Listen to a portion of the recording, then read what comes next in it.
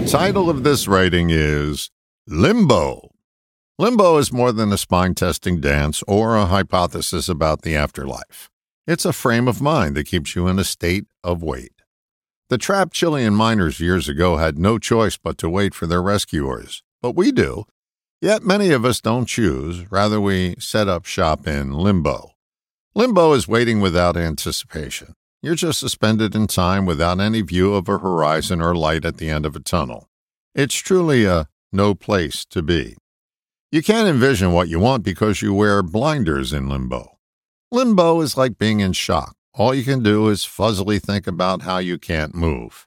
Like shock, you arrived in limbo by accident, but you stay there by your own hand by reinforcing your lack of options.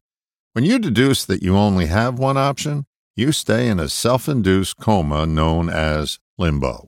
The one option of permanently waiting is limbo. Please don't confuse the waiting of limbo with patience. They're different approaches. Patience suggests something will happen. Limbo is just waiting.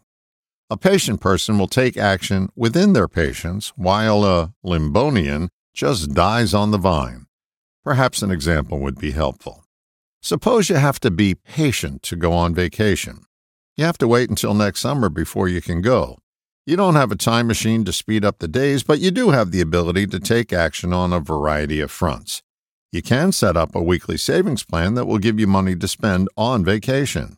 You can buy discounted sunscreen in the off-season in preparation for your summer getaway. You can plan the clothing you want to take, bone up online about the restaurants and sites you want to visit, and the list goes on and on. In limbo, you only have one option: waiting. Limbo is the mythical kingdom of the mind known as no action. Limbo is being overwhelmed by the mountain. Getting out of limbo is noticing the foothills and taking steps towards them.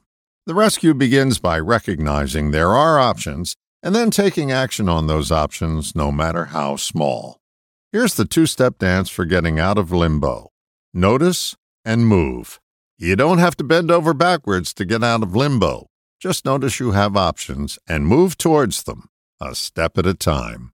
All the best, John.